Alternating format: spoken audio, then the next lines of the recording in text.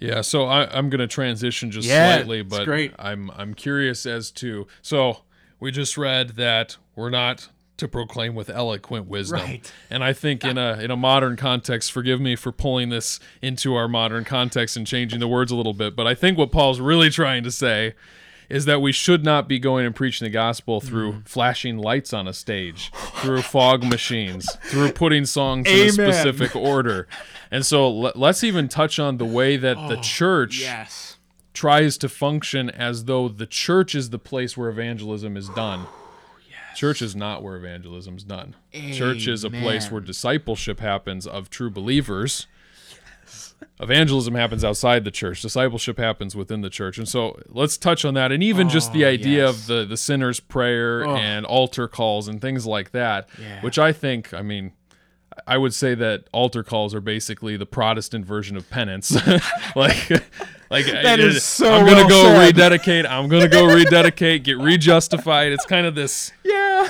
And we blame the Catholics and say, you guys, and then we go and do the same thing. Right. Great point. So let's just touch on like the modern church, the way that we approach evangelism, even worship and things like that, which all play into that. Right.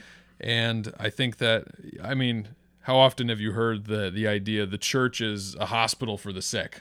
You know? Right.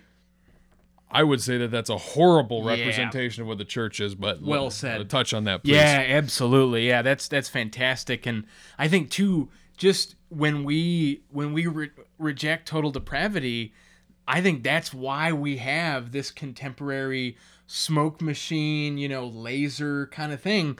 And because I think a lot of people aren't realizing that a lot of those people are rejecting God. And I think another thing too is and I love too that you had said it, where a lot of people for evangelism, it's, hey, do you want to come to church with me? Yeah. And that's it. When that is not evangelism. Now, hey, that's a great thing. We should invite non-Christians to church. But, the church, even though we want to invite non-Christians, the church isn't for the goats. Right. The church is it's not only for the sheep, the church is the sheep. The church is the Christian. Right. Right. And I think because of this pragmatic culture that we have, I think that is just such a destructive thing. And when we get back to what the word says and we see, no, unbelievers have a hatred for God. They have a suppression of the truth. Yes. That completely changes it, where I remember years ago being on a youth retreat, and there were several different churches that came together.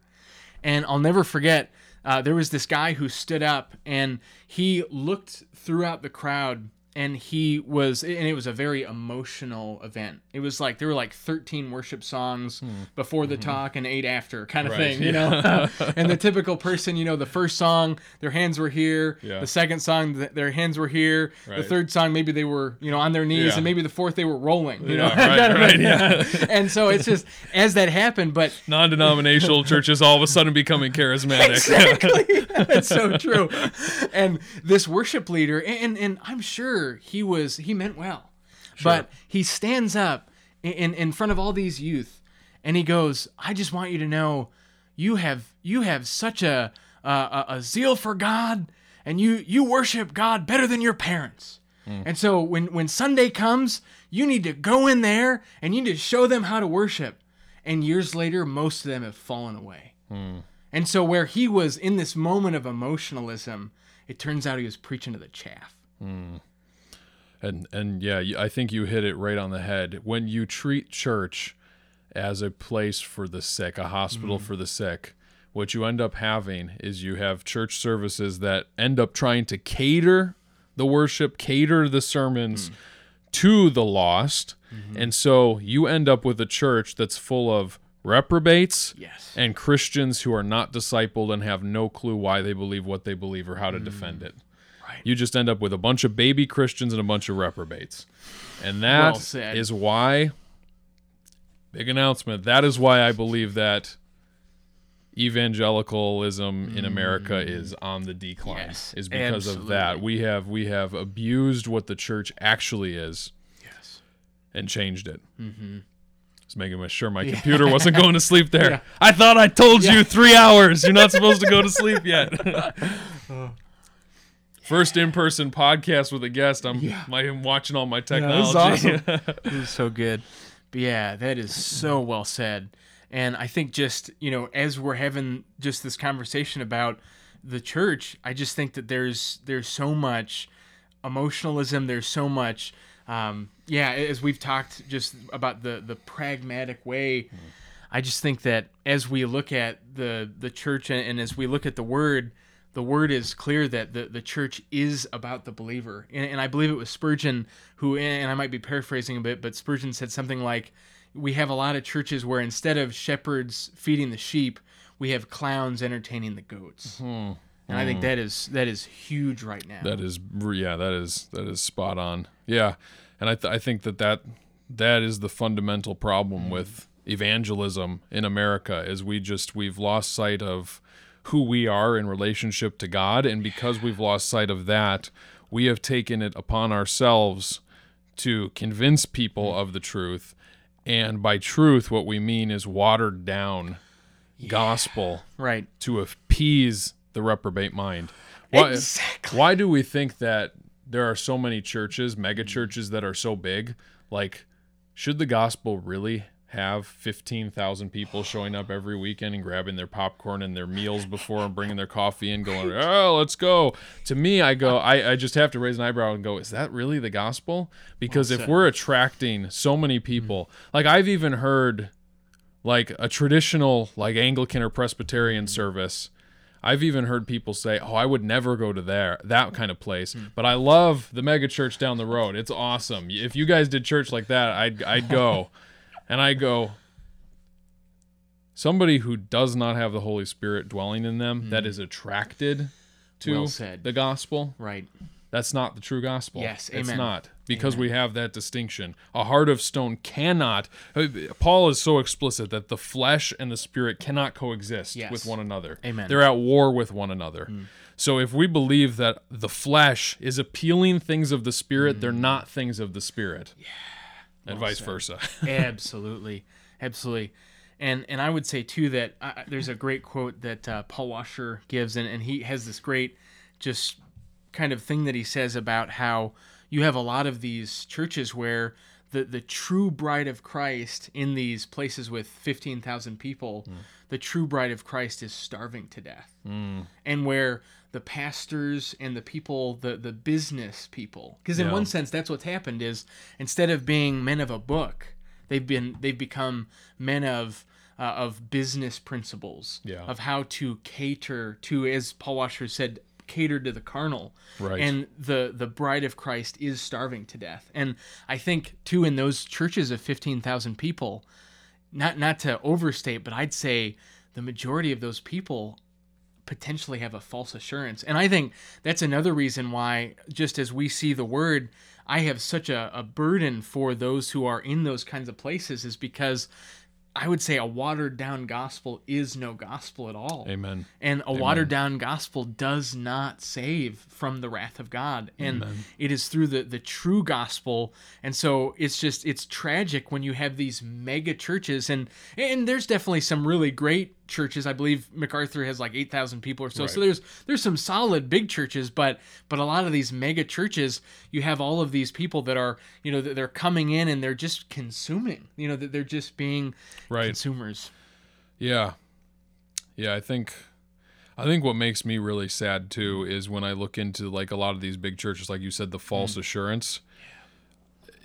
It's very easy to have assurance when you're told that you're a wonderful person that God loves every single Sunday. Exactly. Like, oh, great, Yeah. And then when you go about your week and you're sinning up a storm and you come back and the same preacher says, God loves you exactly the way you are, week after week. Yeah, that'll do it in bringing about a false sense of assurance. But the problem is, like you said, instead of being men of the word, men of the book, we have gone in different directions. Yeah. And when you read Scripture, I cannot read a page of Scripture without coming away with the idea that apart from Christ, I deserve nothing but judgment. Amen. Like I see that on every single page of Scripture. Amen. And what's more beautiful than that? Like that's a beautiful thought. I deserve the wrath of God. The reason that that's beautiful is that on every single page of Scripture, I see that God's mercy is even greater than my sin. And so Amen. the times that I go, it's not looking good for me, I can also point and say, wow, and yet God has mercy. And this is literally every page of Scripture. You can go back to the Old Testament and you're like, man, if I was God, I would have snuffed Israel out a long time ago. Oh, man. And yet here's God saying, you guys, I'm going to bring you out of Egypt. I'm going to bring you all the way across into the promised land. And even though you guys screwed up everything, I'm still going to let your children enter the promised land. I'm still not going to abandon you just because you've abandoned me and been unfaithful. Goodness. And this is just boom, boom, boom, over and over again. You reach the New Testament, and here you have the point where you're like, okay, after Malachi, it's probably over. No, God becomes flesh. Yes. He dies on a cross. He's buried, and he rises 3 days later and says, anyone who would believe in me will not perish. Yes. Like, yes, we need to emphasize depravity. Yes. 100%, because without that, we can't see the beauty of the gospel. But I am just blown away at how merciful God is on every page of Scripture. And so that just takes me back to it's not fair. Don't even say it's not fair. Yes. It is. The fact that God has mercy on any is just an unbelievable grace. Yes. Amen. And just even as you're sharing that, so many people will say, how could a loving God send anyone to hell? And what I would say is, how could a just God send anyone to heaven? And the reality is through his Son, Jesus Christ. Amen. That it is through believing in him, his death, burial, resurrection, and ascension, that he has done this for us. And that it is completely of his mercy that we can have that forgiveness. Because I think, too, that the gospel just completely changes if someone has a pessimistic mind. When we see the gospel, it just completely ends all pessimism. Because as we see the word, I believe that everything short of hell is grace. Yes. And because we have Christ, it's like not only have we been spared of hell, but we have been given everything through Jesus Christ, that we are now adopted as sons of God, as children of God. And just even kind of going back to of these massive churches, the sad reality is that as they're sharing these watered down gospels, it is not a gospel of hope. Because they have no idea, because of their sin, they don't realize that there is that forgiveness. And a lot of times it's just this kind of murky thing and it doesn't make sense. And another thing too, is we're talking about this whole thing of the seeker church. The irony of it is, as we see in Romans 3, it says no one seeks for God. And so it's like, wait, if you have a seeker church, how can you have a seeker church when it clearly says that there are no seekers? Right. And it's funny because I heard the story that apparently R.C. Sproul back, years ago was at a mega church, one of those seeker churches. And in the specific church he was at, the way that they did their philosophy of ministry was on Sundays they would have their church for the unbelievers, if that's possible, and then on Wednesdays they had their church specifically for the believers. And that's kind of how their church did it, where they saw Sunday as just outreach and is just for the seeker, and Wednesday is just for the believer. And R.C. Sproul was asked to speak on the Wednesday night to the believer, and he stands up before everyone and he goes, I want you to know something. You think that Sunday is the seeker church, but Sunday's not the seeker church. Wednesday's the seeker church. And everyone's looking at each other like, what? He goes, because no one seeks for God unless they're born again. I'm paraphrasing a bit, but it's just that reality of it is only in the fact that you and I and those who listen who are believers are seeking after God. Once again, going back to his grace, it is all of his grace. Right. It is all of his mercy that he has had upon us, to the praise of his glory. Amen. Yeah. There's an Augustine quote I really like that's been life-changing to me. Where he says, if we stand by the grace of God, and if we fall by our will. Wow. And I just think that it's such a profound reality, because if God is in control of all things, if God can stop me from sinning and he doesn't, obviously it's part of his purposes for whatever reason.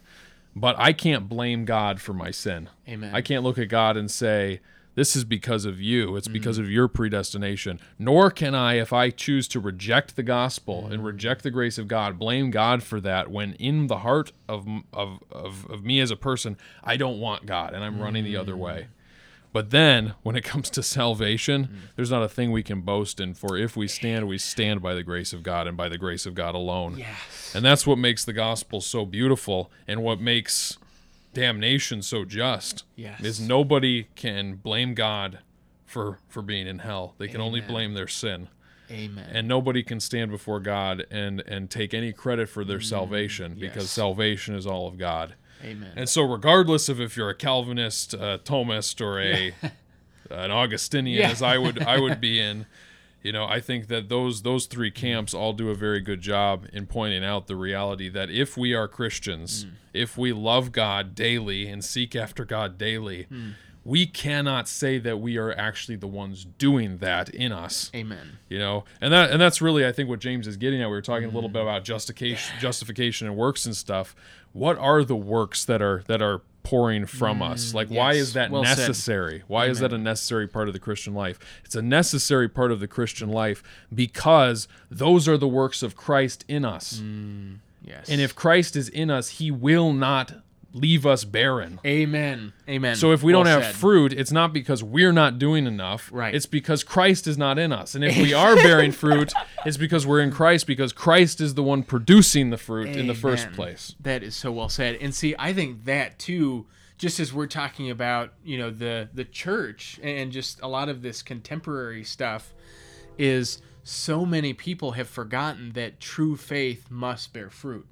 And I think, too, that's where that wonderful connection between Romans and James, where you have Romans is the beginning of the kingdom, where we're justified by that faith, but then that fruit is showing that we have truly been saved, that it is true faith. Right. And just the reality that, and I think, too, that this kind of easy believism and this false assurance, people need to realize that if they do not see fruit in their life, then they must repent and trust in Christ for the first time. It must be a faith that is growing. And, that growth people might be in different places. It might take time for certain fruits to be born in a person. But if someone has quote unquote trusted in Christ and their life does not change in a certain period of time, they need to have that healthy self-examination. Right. Well, Paul says to work out our salvation with fear and trembling. Amen. And so, obviously we don't want to make the mistake of looking to the fruit as the basis of our salvation, Amen. right? But the fruit is the evidence of our salvation. Amen. And so if we are not bearing fruit, and again, I think it's difficult sometimes because we can't look at somebody and say, "Hey, if you're struggling with sin, you right." Amen. I struggle with sin. I know you struggle with sin. Yeah. We all struggle with sin. In fact, that's a fruit that someone who doesn't realize they struggle, they're so well said. Right, Absolutely. right. And so again, even having that, I don't want to sin, that is evidence of fruit in your life. Amen. That Christ is producing, that the Holy Spirit is convicting you. And I think we sometimes forget as Christians, like there have been times where I've sinned and I've gone, oh my goodness, like I didn't really feel a whole lot when I did that. That's not a good thing. And I'm contemplating, what does this mean about? But I forget, somebody who does not have Christ, there is nothing when they sin. Yes. And as Christians, we always feel a prick when we sin. There's always something that goes, that was not right. That was not aligned with who Christ has made you. And ultimately, that's the difference between being under the law and not being under the law, is the idea that we're not under condemnation anymore. Amen. And so there is no condemnation for those in Christ Jesus. And so the fruit that we bear is evidence of our salvation, and the sin that we have is there to remind us of the grace of God in our lives. And the grace of God is the very means by which we can conquer sin and overcome sin daily in that process of sanctification. Amen. And somebody who's not a believer is not even going to feel that remorse or that desire to repent, since repentance is granted by God himself. Amen. So well said. And I might be paraphrased, but there's that one phrase, and it's something like Samuel Iusist et peccator, that we're simultaneously justified and yet sinning, because that is a part of it. And I would say too that that hatred of sin is a fruit, and I would even say that hatred that we don't hate the sin enough can also be a fruit. Because there are times in my own life where I'm going, Lord, I want to hate this more. Yeah. And we are grieved that we're not grieved enough, you know? Right. Amen. And because assurance was something, and it's something that I think is just it's a part of the believer's life where there's that ebbing and flowing at times. Yes. And as I've, wrestled with that at times, 1 John has just been such a comfort. And looking at those promises of, do we see sin in our life? That is a fruit. And if we see sin in our life and we're bothered by that, that is a fruit. And then the other fruit of confession, repentance. If we confess our sins, he is faithful and just to forgive us our sins. Amen. Cleanse us from all unrighteousness. And then, later on that we, the fruit of keeping the commandments, and yet not perfectly keeping it, but is there any desire to keep the commandments? Right. And that just, as it goes on, I think 1 John is such a wonderful place for a believer to find that assurance. Right. Yeah. As opposed to seeing the law and going, oh, we should see it as a fragrant aroma of Christ. Amen. Amen. Yeah, that's beautiful, brother. Well said. Absolutely beautiful. Well said. Another thing that that I've thought about too is within evangelism. I think that there is a weightiness to whenever we proclaim the word. This is in 2 Corinthians, I believe it's 1 or 2. And I think that, as we proclaim the word, but then even those who are listening proclaim the word, I think there is great awe and even just reverence, even as we proclaim. And actually, you had just mentioned that, the aroma of Christ. So it's in verse 15. So 2 Corinthians 2:15, for we are the aroma of Christ to God. Now, this next part, I would say that for years, but before I understood total depravity and just any Reformed theology, I would say I believed the first part of this. And it's not that I didn't believe the second part, but I don't think I realized what the second part said. For we are the aroma of Christ to God among those who are being saved and among those who are perishing. To one, a fragrance from death to death, to the other, a fragrance from life to life. And Paul wonderfully says it, who is sufficient for these things? That when we open our mouths, we are not only bringing about salvation, but in his justice, when we proclaim, we are also bringing about, dare I say, a ministry of hardening. And where it says that there are these others that it is those who are perishing, that literally when we proclaim the gospel, one of two things are happening. Either one, we are tilling soil that is going to be on the fourth soil, or we are potentially making a heart harder that they will end up rejecting Christ, and God will even look at them and say, do you remember when that person witnessed to you and you rejected because of that? And seeing that whenever we open our mouths to an unbeliever, it is a holy thing that we are either bringing about a mercy, or I should say a ministry of softening for those who are elect, or we are bringing about a ministry of hardening too. Yeah. It's kind of, I've heard it put before, that the sun shines on all things, but its effect on clay is very different than its effect on wax. Wax melts underneath the sun, and clay hardens underneath the sun. But it's the same sun shining on both things. Wow. But the reason that one is affected differently than the other is because they're not the same. They're not designed the same. Wow. And so to me, that is a great way to think about it. When we proclaim the gospel, that gospel is hitting two different people in maybe two different ways based upon the very nature of who they are. Amen.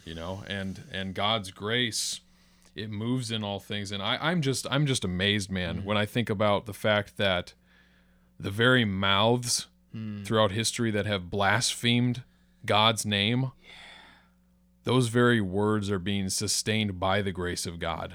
Like God's grace is allowing them to blaspheme his name. Wow. And we want to call him unjust for not saving people. Wow. It's such a perspective to think. Like Richard Dawkins published a book called The God Delusion. Yeah. He spent his life trying to show that God is an idiotic thing to believe.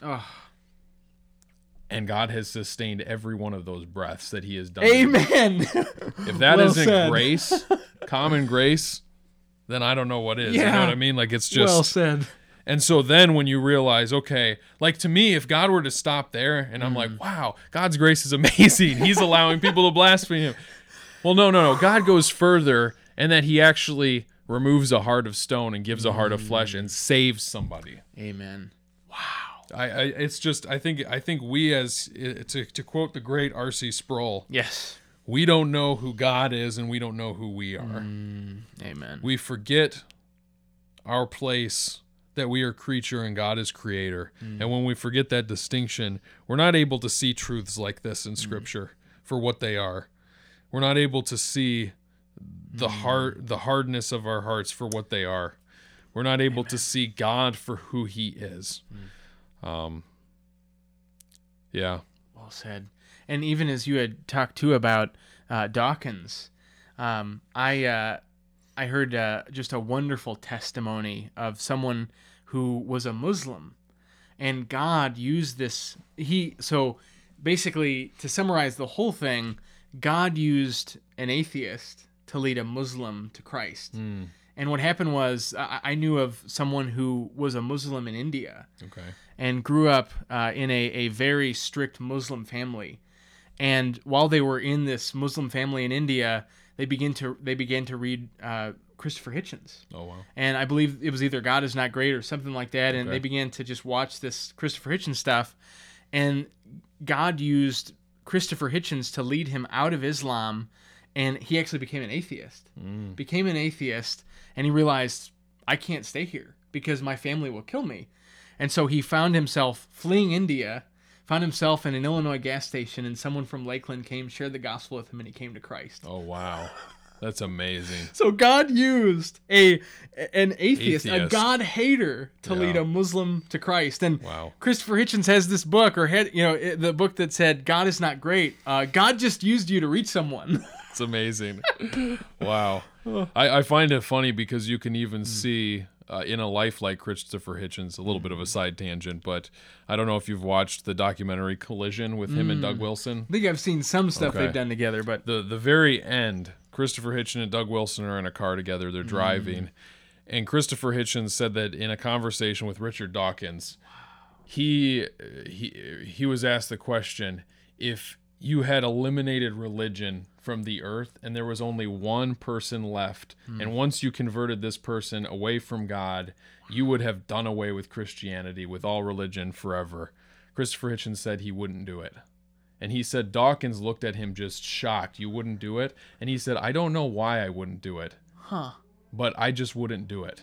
He said, and it wouldn't just be that there would be no one left to argue with. It wouldn't just be that. Something in me would not be able to bring myself to do it.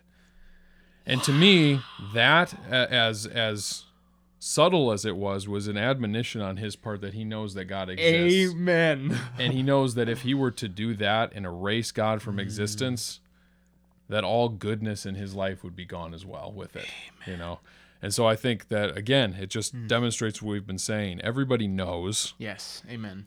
And because everybody knows, they are without excuse. Amen. And because everybody knows, it's not our job to convince anybody. Yes. It's our job to proclaim the gospel faithfully and allow God to supply the growth where he so chooses. Yes. Amen. And I think, too, a foundation of everything we're talking about is that God wrote a book before the foundation of the world. Amen. And in that book are the names of the elect that he has created, that he has written down in the book of life, creating them as vessels of mercy. And as he has done that, really all we're doing in evangelism is we're proclaiming, and we're being in one sense the means that God is using to reach his elect. And I love too that thinking about when we share the gospel, really, I think there was a book years ago, and it was something like there were two brothers who were lost. They were long lost brothers. Yeah. And in one sense, when we share the gospel, that's what we're doing. We're looking for our long lost brothers. And that when we're witnessing, when we begin to see them coming to Christ, we're going, yes, this is my long lost brother. This is my long lost sister who is elect. And it's really just trying to find about who those people are. Amen. Yeah. So good. Praise God. Do you have anything else you wanted to share? Yeah, that's a great question. Let's see. Yeah, I think that's been the main stuff. This has been so great. This is wonderful. It's been such a joy. Yeah, I just feel compelled to just close by saying that as Christians, I think sometimes we can get caught up in the idea of election predestination, and it can kind of almost, and I'm speaking more as an Augustinian, of course, but I think we can sometimes become almost disillusioned with it and detached, almost in the same way as instead of viewing people as individual with souls, with eternal destinies, we start to almost, I've noticed in myself at times, a callous attitude where I just go, well, if you're damned, you're damned. That's God's will. And I'm saved because God decided to save me. So be it. And I almost at that point, like I can talk to a hardened atheist, and instead of viewing them as somebody that in God's providence he might be saving, he might be doing a work in them, I can just kind of resolve them to being a child of wrath and just kind of leave at that. And so I want to offer an encouragement for us to recognize that the doctrine of election and the doctrines of predestination and all that, those are not meant to be used as evangelistic tools. They're meant to be a comfort to the believer. Amen. And that is the purpose in Scripture that Paul uses it in his writings, is this is a comfort for you as a believer to know that you belong to God, that God is sovereign over everything. But we need to remember that we do not possess the mind of God. Amen. And because we don't possess the mind of God, we should be proclaiming the gospel in such a way that reflects that. Amen. That reflects that because we don't know the mind of God, every person we come across is somebody that we believe can be touched by the grace of God just like we were. Well said. And so instead of looking and going, this is a room full of reprobates and they might stay that way, this is a room full of people that God's grace can impact and save just like he saved me. Amen. And so I just think it's so important that we don't let our attitudes start to think like God. Try as though we can even do that. Right. But rather we're thinking in terms of our human limitations, which is I was saved by grace. That person I'm proclaiming to with, I trust that God will save them by grace too. Amen. Amen. And leaving the rest to him. Amen. And I would totally agree with that. I think that the doctrines of grace and just this kind of conversation of predestination, election, I believe that, it should be a comfort. And in one sense, it can fuel an optimistic view of evangelism. Right. Because Hashtag that post mail. Yeah, that's right. That's right. Yeah. And kind of that optimism of when we proclaim, God is doing his purposes, and well said, it's like we are hoping that the people we're witnessing to are saved, that they will, or I should say will be saved, will become believers, and that there is, it is that proclamation of just trusting in God with that and going, Lord, I pray that this person is, and when I'll go and witness at the mall, one of the things I constantly pray is, Lord, I pray every person that I talk to will be on the fourth soil. Right. Might every single person that I talk to, and even just as I look at the youth ministry that I'm a part of right now, as I'm proclaiming to middle schoolers, that I'm praying, Lord, might every single person in this room be on the fourth soil. Might you do a work in every single person's heart. So amen. Yeah, and I would even say, you kind of opened with this, but we see in Scripture that we are called, every man, all people everywhere are called to repent and believe. Amen. And so because of that, we should proclaim the gospel with the expectation that everybody will repent and believe. Amen. Amen. And obviously we know that God has that all figured out. Yeah, and so my expectation is I'm preaching the gospel and trusting all men to repent and believe. Amen. And if they don't, to their own condemnation. Amen.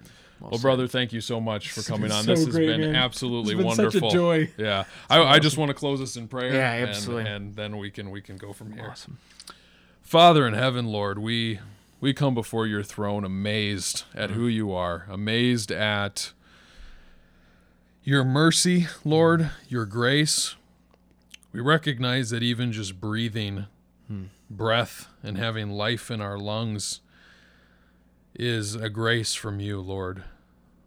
Let us not take you for granted, Lord.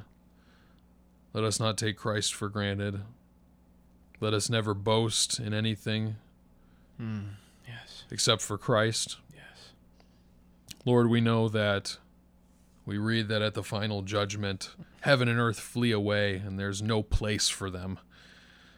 And ultimately, we recognize that that means that there is no place for anybody or any sin or any thought or any deed, anything to hide from you and your face. And so, Lord, outside of Christ, that should cause us great terror. But inside Christ, Lord, that should give us the greatest comfort. Amen. Knowing that when you look upon us, Lord, you see the very righteousness of Jesus Christ. And God, we pray as human beings that trust your sovereignty, Lord, that you would just use us to proclaim the gospel, that many, many men and women and children would be saved through it. Lord, we don't ask that you give us the words to say. We ask, Lord, that you keep us faithful. Yes. Don't allow us to get caught up in the idea that we need to be eloquent or that we need to proclaim the gospel in a strategic way or in a specific way. But Lord, help us to just be faithful to what the word says. Yes.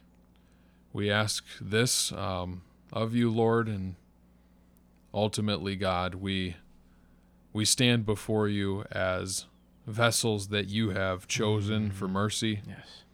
We praise you for that. We praise you for your grace. And God, we trust that your work that you began in us, you will bring to completion. Yes.